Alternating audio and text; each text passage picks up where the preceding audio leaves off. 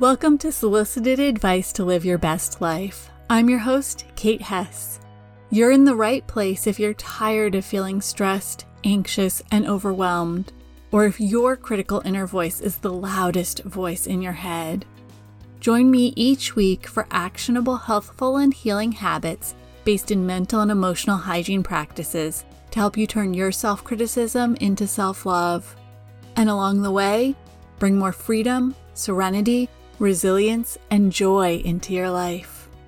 I'm a mental and emotional hygiene coach, and I'm thrilled to join you each week to answer your questions and help you live your best life. Today's question is one I'm really excited about. The reality is that it can be really easy to stay stagnant when we're not sure how to step out of our comfort zone. I waited way too long to start my own business because it was so far out of my comfort zone, and I didn't know how to get started. I'm hoping this week's episode will help you discover how to take action on something you've been wanting to do but didn't feel prepared to start. Today's questioner asks, how do you handle working on projects outside your comfort zone? Before we get started on how to handle working on projects outside your comfort zone, let's start with why you would even want to get out of your comfort zone. I mean, it's in the name. It's comfortable. You know what to expect.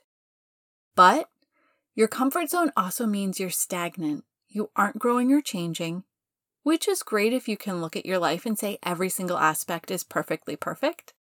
You wouldn't change one little teeny tiny thing about it. The reality is, though, I don't think I've ever met someone who could say that. We all have things we'd like to do at least a little differently. Sometimes these things are in just one or two areas of our lives. Sometimes we want to make changes, big or small, across the board. In order to make those changes, you need to step out of your comfort zone.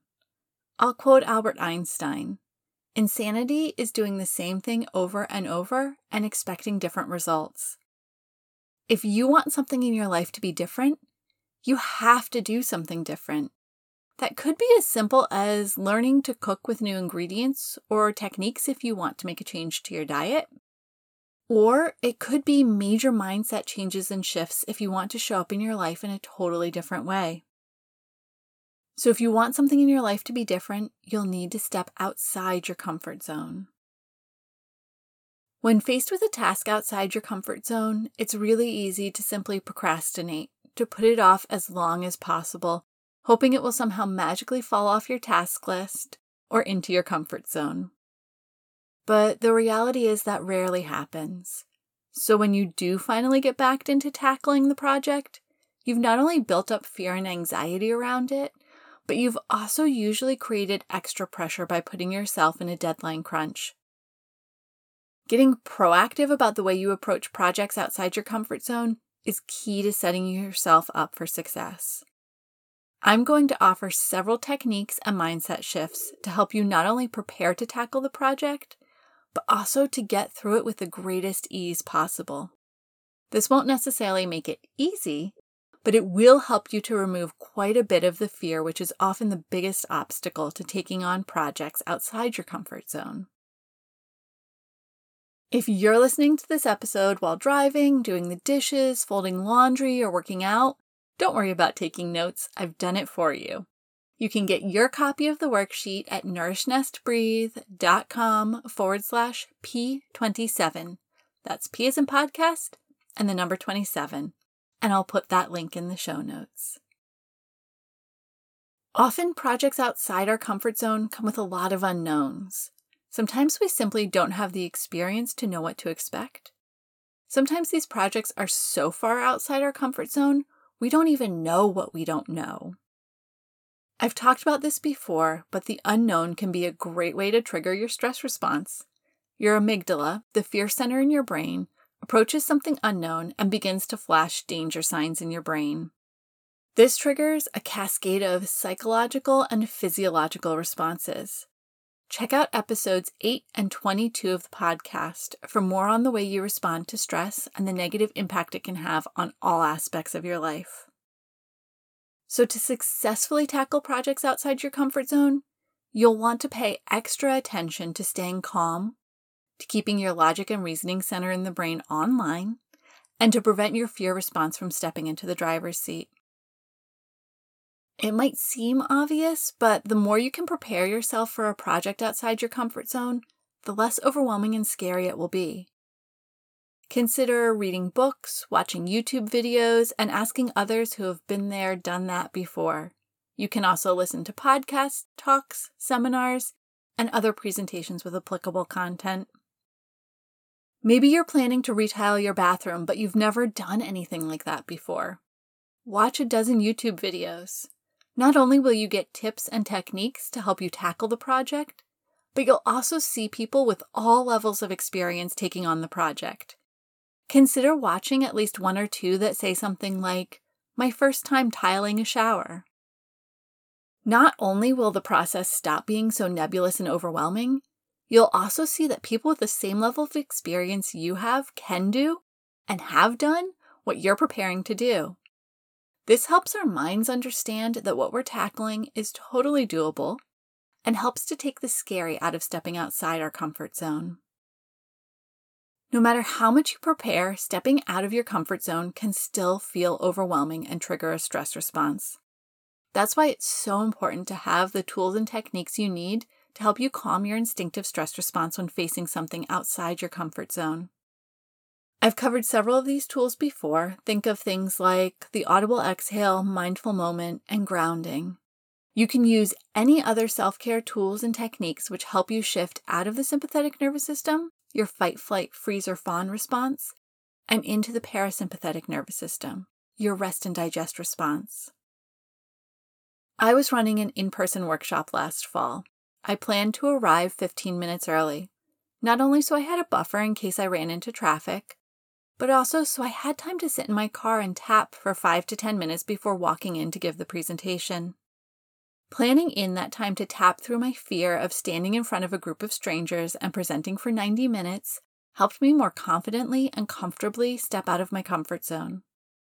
If you're not sure where to start, I'll add links in the show notes to podcasts where I discuss the audible exhale, mindful moment, and grounding techniques. You might have heard me talk about small steps being the key to success before. That applies here as well. When you're looking at a task outside your comfort zone, break it down into small steps.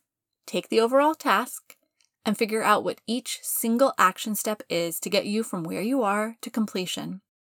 For example, if you want to grow your own vegetables but you've never done any gardening before, what is each step you need to take to get from where you are to harvesting your first tomato?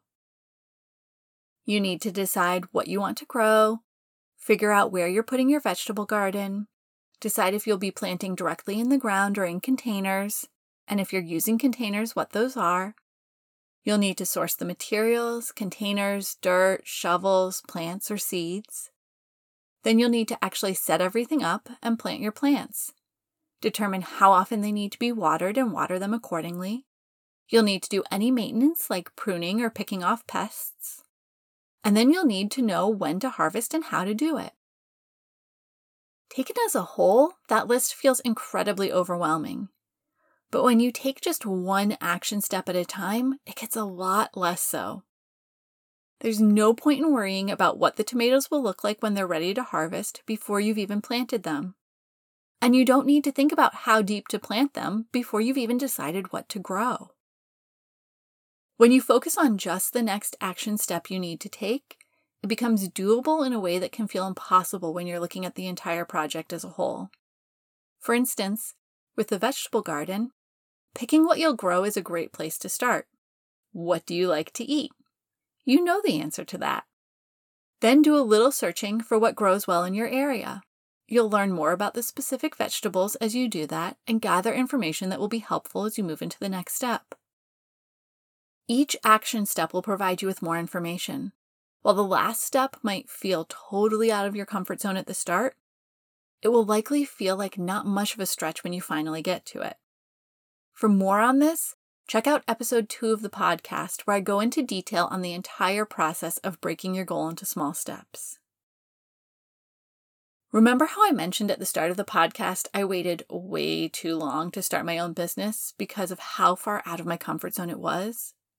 The reality is, I had friends and family who were self-employed, who ran similar businesses to what I was thinking about, and who were more than happy to offer information and advice once I started asking questions. But they couldn't help until I told them I actually needed help. They couldn't read my mind and know I was thinking about starting a business, but certain things were holding me back because I didn't know how to handle them. In just one conversation with one of those friends, I was able to get a better understanding of the things that just felt overwhelmingly scary, and I started my business a few days later. Think about the project you're approaching that's outside of your comfort zone. Who do you know who's maybe been there and done that before? Can they offer insight, guidance, or perhaps even assist with part of the project? Another great way to ask for help is to get an accountability buddy. Maybe the project outside your comfort zone is eating healthier. Do you have a friend who's voiced a similar desire? When we have someone to check in with on a regular basis, our chances of success increase dramatically. Research conducted by the American Society of Training and Development found that people who have ongoing meetings with an accountability partner increase their chances of success by 95%. Not only will you get the benefit of working with an accountability partner in terms of peer support, but you'll also be able to remove some of the unknown for each other. If you're both working to eat healthier, you could each try a new recipe or technique each week and share it with the other with all the tips and suggestions you learned to make it easier for them the following week. Finally, when you approach a project outside your comfort zone, it's important to remember it's outside your comfort zone because you've likely never done anything like this before. And when you try something for the first time, chances are you won't do it perfectly. The first sweater I knit had arms that were about twice as long as the body, and it wasn't supposed to be a cropped sweater. I'd gotten something very wrong with the gauge, but I learned a lot during the process, and I'm still knitting all sorts of things over 2 decades later. When you prepare to tackle a project outside your comfort zone, recognize that the results will likely not be perfect. The first time you try something, odds are you won't achieve the same results as someone who's done the same thing a few dozen times before. And that's okay. We all have to start out from a place of not knowing how to do something. And through the process, we learn, and we're able to do better the next time. You might have heard the saying before that done is better than perfect. And you might have bristled a little at it. I know I have. But here's what people really mean when they say it. It's not that you should accept substandard quality work from yourself or others. Rather, that if you wait until you're able to make something perfect, it simply might never happen at all.